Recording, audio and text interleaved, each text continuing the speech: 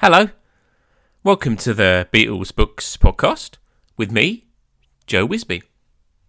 My guest today is Lance Richardson, who joins me to discuss his book, House of Nutter, The Rebel Tailor of Savile Row. Lance is an Australian writer based in America who's written for The Guardian, The Atlantic and The New Yorker. Lance's book tells the story of Tommy Nutter, the visionary Savile Row tailor who dressed Mick Jagger, Elton John, and, of course, the Beatles. In fact, John, Paul and Ringo's suits on the Abbey Road cover were all designed by Tommy.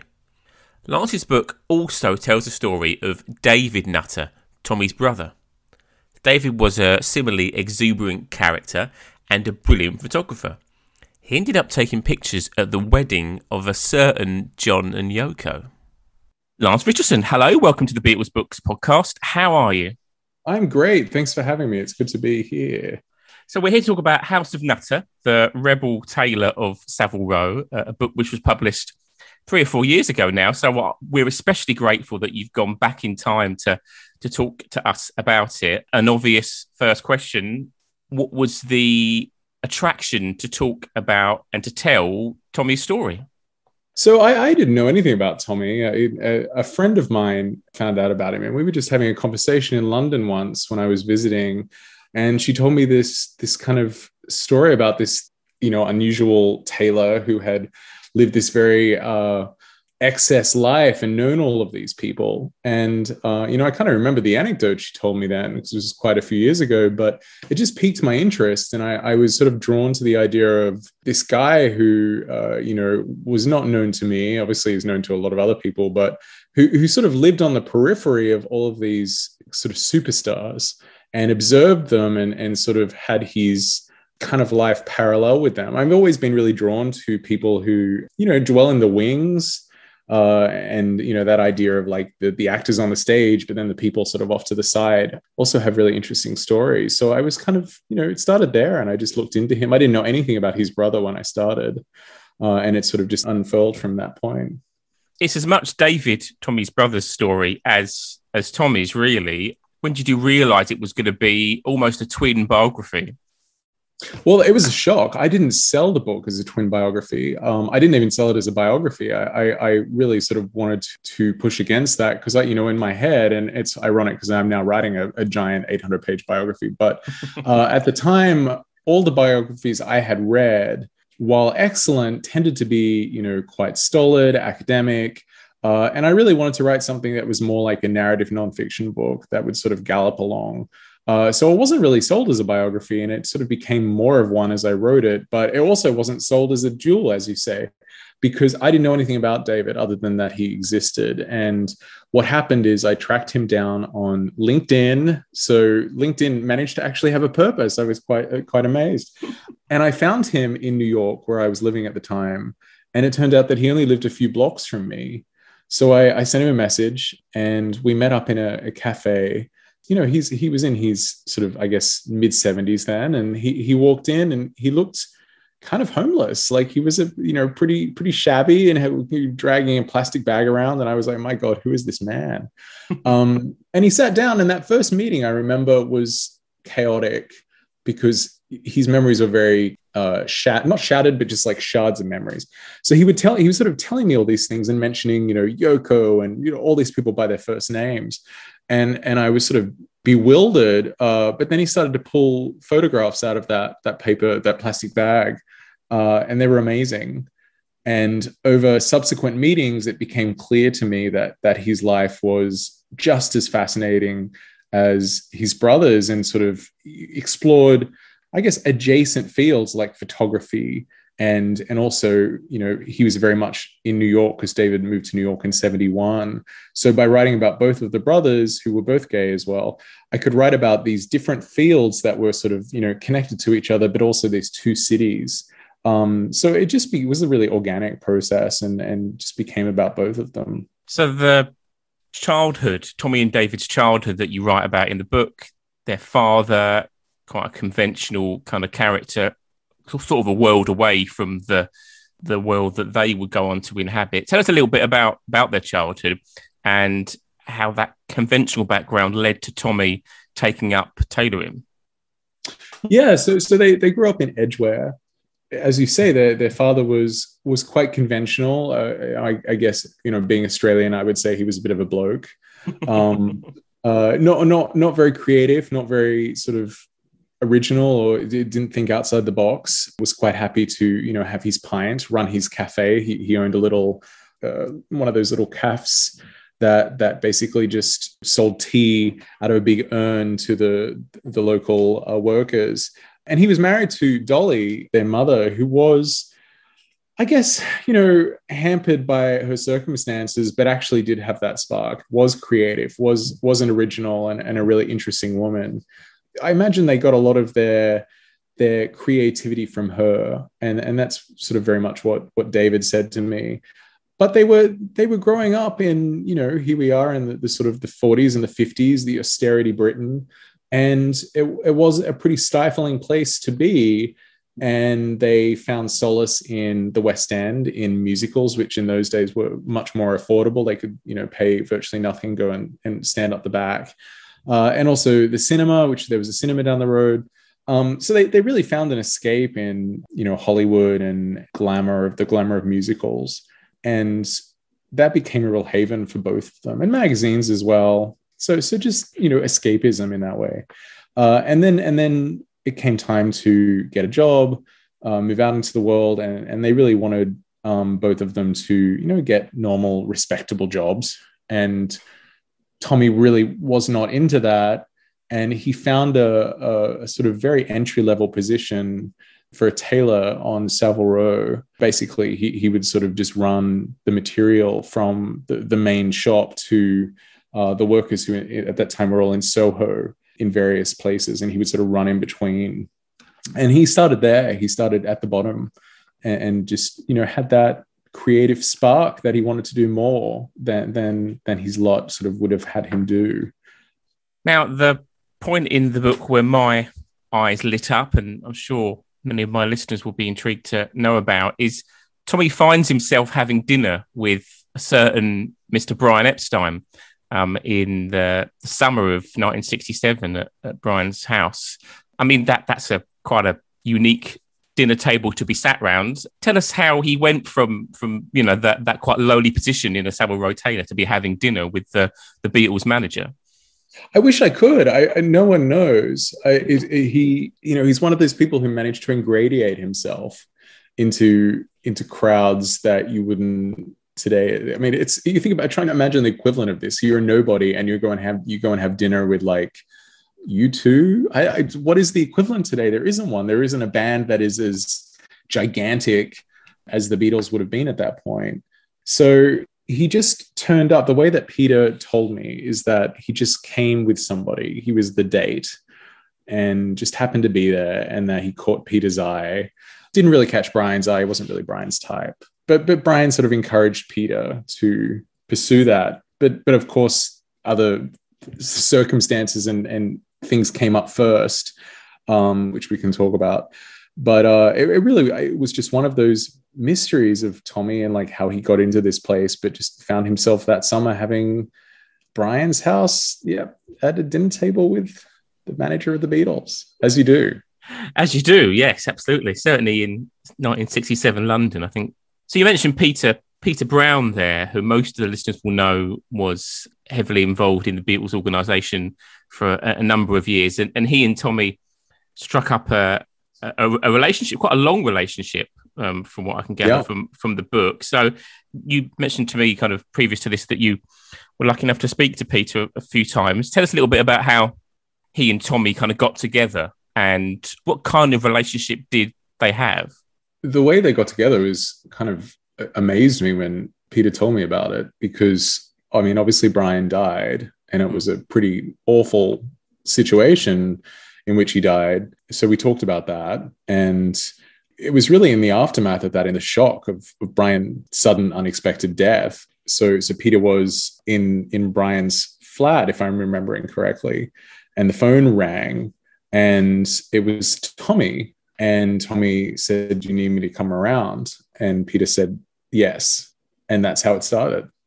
So it was just, a pretty unusual way to start a relationship, but there you are. It's also just another example of that sort of unusual thing about Tommy, where to put himself out there in that way is sort of really says something about him. But yeah, it really started in the aftermath of Brian's sudden death and kind of grew from there.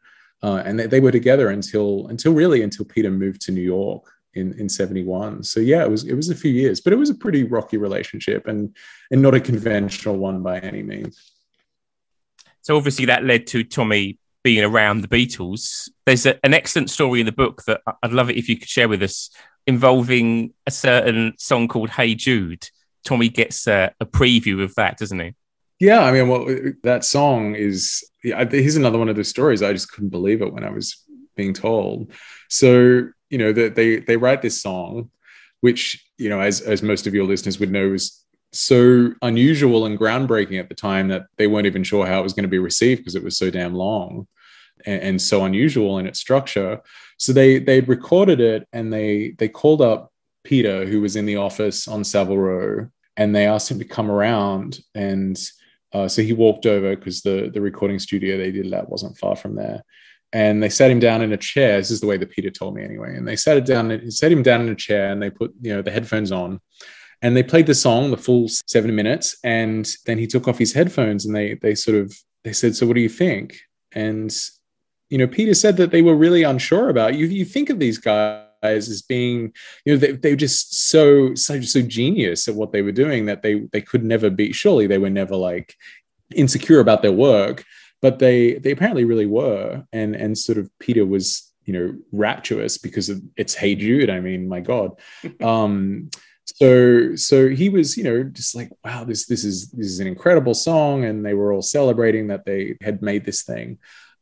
And then they wanted to go out and celebrate properly. And Peter was actually scheduled to go out into the countryside on a trip with Tommy. And he goes and calls up Tommy and says, let's do this. And Tommy is really resistant and doesn't want to do it, and wants to sort of stick to their plans.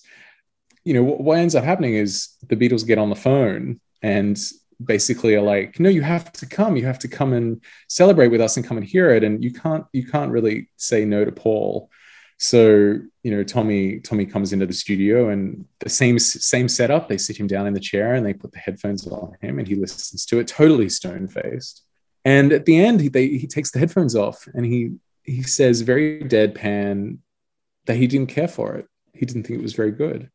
And they were just crestfallen, is what Peter told me, just stunned that, he was their first listener outside of the family of the Beatles, as it were. And he didn't like the song. And there was this sort of moment of silence. And then Peter sort of says, "Oh, he's bloody joking," because that was Tommy's sense of humor. There's this very, flat affect that, especially if he was sort of sulking as he was in that situation, he could get very, catty. So he was joking because, of course, it's Hey Jude. How could you hate Hey Jude? If someone hates Hey Jude, you should not be friends with that person, because that's crazy. Sound advice there. Now, a year after that comes another Beatle-related point in the book, parallel to Tommy's burgeoning career on Savile Row. Tommy's brother David is becoming a photographer, and as I was flicking through the book, who should I see posing next to David but a heavily bearded John Lennon, whilst they were on their trip to Gibraltar for John's marriage to Yoko, of course. Again, another crazy situation. As you said at the start there, it must have been very odd when David mentioned to you in passing, "Oh, I was at John and Yoko's wedding." Tell us a little bit about how he ended up there and what his kind of memories of being there were. This is just also really a kind of a testament to the times, right? And how sort of not homemade, but kind of homemade things would have been back then, or were back then. Because, you think about it today and how photographers and these big rock stars work, how sort of everything would be so organized and so like PR and media and like publicity departments and everything's very micromanaged. And back then it really was kind of slapdash or haphazard. and sort of you could have these sort of magical moments of serendipity because things weren't like they are now, where everything's sort of so corporate. So what happened is Tommy was doing his tailoring thing, and at the same time, as you say, David was emerging as a photographer. He was doing a lot of work for Oz Magazine, and was sort of involved in that whole massive obscenity trial that happened around that time as well. And he had a studio in Primrose Hill. David had taken a lot of photos that were, of people that they knew, and Peter had become aware of these, and he needed somebody to jump in at the last minute for this, top secret thing that was happening. And John and Yoko did not really want any publicity. They didn't want it to get out. They also just wanted to get it over and done with. So Peter basically grabbed David and said, "Can you get to Gibraltar here at this time? Don't ask any questions." And David just went along with it, because David, his entire life has just gone along with things. It's what he does. So he finds himself flying to Gibraltar. He gets off the plane and finds himself part of this legendary, iconic wedding, and takes the photos, which are beautiful, and were subsequently stolen. So the photos that you see in the book actually are scanned from the wedding album that John Yoko did, because the original negatives have gone missing. They were stolen from David. It's one of the low points of his life. But it was just a very kind of surprising circumstances to find himself in. And my favorite photos from that wedding actually are the ones on the trip back. And they're all goofing around on the plane, on the jet that they had. And there's this sort of really charming pictures of them sitting on the plane and kind of all grouped together, and they get back to London, and David has no money. He can't get home, so he ends up having to get a lift with the pilot back into the city because he's so disorganized, which is a running theme of his life, that he couldn't even get home after doing the wedding of John and Yoko. So that same year, the iconic picture of the four Beatles crossing the Abbey Road zebra crossing, maybe one of the most famous album covers ever taken. Dare I suggest? And of course, three of those Beatles are wearing none other than Tommy Nutter's suits on that cover. Two questions around that. Do you know how he felt about that? Was that something that was a big deal for him, or was he the kind of person that would not have had any great interest in that? And were the Beatles always fans of his tailoring and his suits? So, I mean, I'll answer the second question first. I think, from what Peter said, I mean, they would have been fans to wear them. I mean, absolutely, You're not going to wear something you don't like. But it wasn't sort of planned out in any sense of like, we're going to go to the shop and get it. You got to remember that Nutters was across the road from Applecore, and it was Peter's boyfriend's thing, and they knew about the suits because Peter was wearing the suits himself. And if you watch that movie Let It Be, you can see there's a part in it where at the very, the climax where they're all performing on the roof, and the doorman lets the police in, and the doorman's actually wearing a coat that is a Nutter's coat, and that's probably one of the first things that he would have made for any of the people around the Beatles, I guess. So I don't think it was a case of like they all decided to go there. It was just that they happened to have these clothes because it was convenient and because they knew him and they liked his style. And I mean, the thing I love about that cover is, aside from the composition and everything, is just how unplanned it was in a way. They were just recording and they went outside and they did this thing. And they were just wearing what they were wearing, which is why they don't match. Today, as I said before, you're not going to get this. You're going to get people that have thought about it. They've worked out what people are going to wear. It's all very planned. And to some extent, it just seems so spontaneous and lovely that they all just happen to be wearing Tommy's clothes, except, of course, for George in his jeans. But so that aspect of it is wonderful. And Tommy, of course, loved it. And so did Edward. The cutter who had made the clothes, and they thought it was wonderful. It was just free publicity. My God, it's huge. And that also was, here we are, 1969. This was the first year of the Nutter shop being open. This is it was such a whirlwind to go from unknowns and nothing to, you know, having your clothes on the cover, probably the most famous album cover of all time, right? Certainly. So you list in the book that in 1970, people like Peter Sellers, Patty Boyd, Lionel Barr, even Nancy Reagan were all donning outfits, suits, clothing that Tommy's designed. Now, I listened to another podcast interview that you did, and you were very careful to make plain that you were not a fashion journalist. So I'll precede that question with that. But I mean, obviously, his clothing was remarkably successful, as you say, for these people to wear it. What was the key to Tommy's success, do you think? Well, I think you've got to remember at the time, most suits were pretty boring and sort of very conventional. And then you have this guy who comes along. You really had two choices. You either would go and shop in sort of the King's Road and sort of, you know, wear those sort of pretty out there, the mod stuff, or you would wear what Savile Row was peddling, which was very kind of dull, beautifully made, but just not very interesting. And Tommy comes along and he really kind of fuses those two worlds together. And then that sort of, I guess, the mod sensibility, or even more than mod, just that sort of like playful fun, slightly queer. There's sort of a campness about his clothes and the exaggeratedness of them, but also just absolutely perfectly made. All the clothes of his that I've touched and examined in the last sort of, you know, few years when I was making this, they all are still just flawless. They're perfect.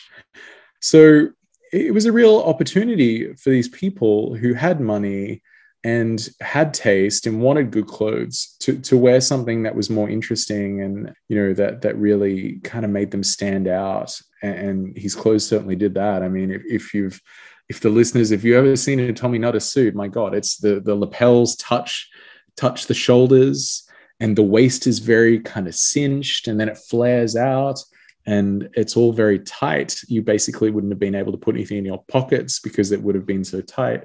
It just very kind of distinctive silhouette that he was selling that I think people were excited to see. There was sort of innovation happening in this field that for a long time had been very calcified. Flipping forward in time and flipping over to David's story again, there's a wonderful part of the book which tells a story that I was completely unaware of, where David, as you said, moves to New York in 1971, and then in 1975, he is contacted by Yoko Ono, who asked him to come to the Dakota and take some pictures. And there's one of the pictures is in the book, which you can describe to listeners, which I found quite a haunting, almost eerie picture. Maybe that's just my own interpretation of it. Tell us a little bit about why and how David got that call and what happened when he went into the Dakota that day. Yeah, so I mean, there's a bit of a backstory to that, because obviously he'd shot their wedding and become friendly with them on the plane on the way back. And that wasn't the end of their working relationship that year, back in '69. There's also some pictures in the book of other things that they had done. You know, David was there photographing them when they were doing their album, when they're, they're laying on the ground with stethoscopes, and David took photos of that, and then he would take them back to his studio. And there's an amazing photo, probably my favorite photo that he ever took, where he spliced a picture of them laying on the ground when they were doing the stethoscope stuff, and he spliced it onto a picture of it's actually Primrose Hill, but it's almost silhouetted. And it looks like John and Yoko are floating in the clouds over London. And he made that by, the days before Photoshop, by splicing these photos together. So he was doing stuff with them back then. And he also, when John was in his car accident and got an X-ray, he somehow got this X-ray from John and then did like photographs of, at one point, John was going to release another book with Penguin that never worked out. So David shot a cover for that, but then he had this sort of very, very face-on portrait, and he also had the X-ray. So he took the face-on portrait and spliced the glasses that John was wearing on that onto the skull. And it's a very haunting image of John Lennon's skull wearing, his very famous spectacles. So he had really kind of worked with them before, and they knew who he was. And then, as you say, in '75, after they'd sort of all decamped to New York, This is another one of those things where David really didn't know what was going on. He was just sort of asked to do something and just did it. I assume that Yoko had some project in mind, which never really came to fruition, or it went in a different direction. But she had a mannequin of herself, and it looks like Yoko Ono. It's quite spooky, and it's got like the long black hair.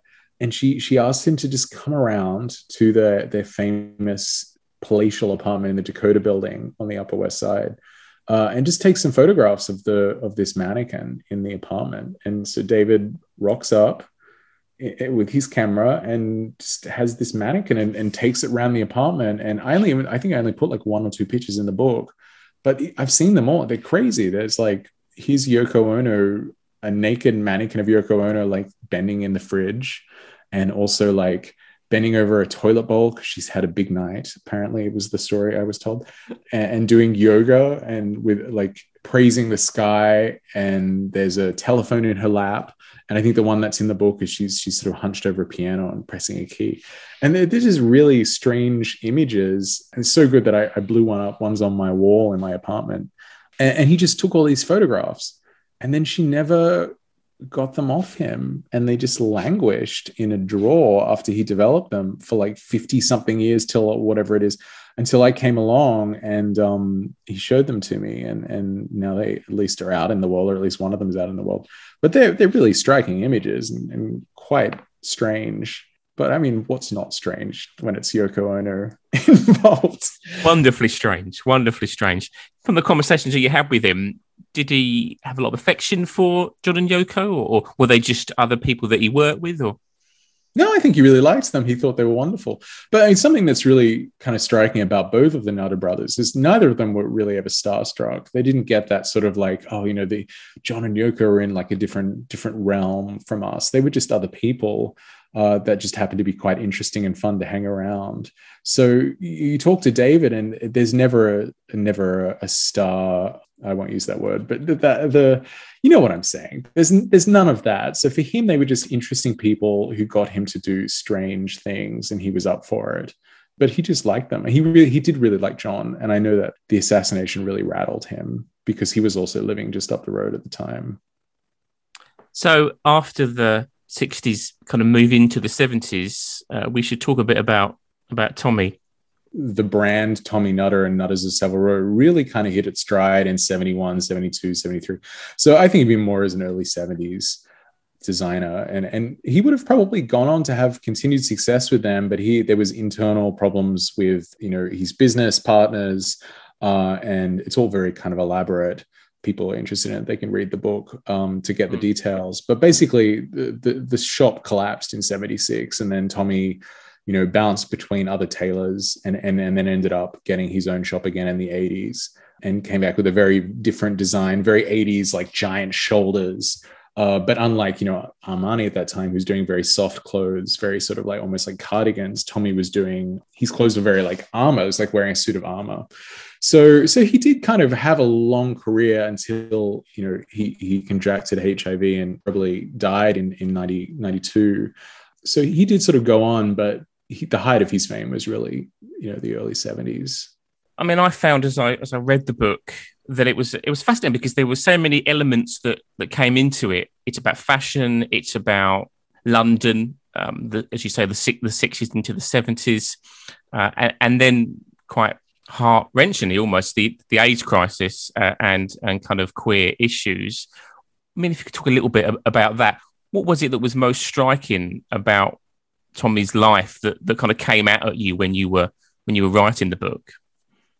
Well, for me personally, as you said before, I'm not a fashion journalist. I like the clothes. I think they're really wonderful, and I worked very hard to talk about them in a way that was intelligent and sophisticated. But for me, the thing that really jumped out at me was, aside from one part was the idea that these brothers really were in the wings of these famous people, and by talking about their lives, you could kind of come at people like the Beatles and Elton John from a different angle. That drew me to it, but also the fact that both of the brothers were gay, and for me to be able to write about them, I realized quite early was a way of being able to write about 4 or 5 decades of gay history in these two very important cities. and they were there at all these iconic moments, but they also drifted through all of these eras. You had like, they were growing up in an era where it was still criminalized, and then they were teenagers when it was decriminalized, and sort of in their early 20s, and then this sort of went through the flourishing, and then you had obviously the AIDS crisis. So by writing about their lives, I could also write about the rapidly changing face of the LGBTQ movement and the community and what it meant to be around in London and New York for those decades. And that was just really exciting to me. Comes across beautifully in the book. Lance, it's been a really fun and interesting chat. I would recommend this book to all of my Beatle listeners and beyond. There's a huge wealth of eye-opening stories and interesting facts in there. So I'll end by saying, Lance, thanks so much for your time. Thanks so much. It's been a pleasure.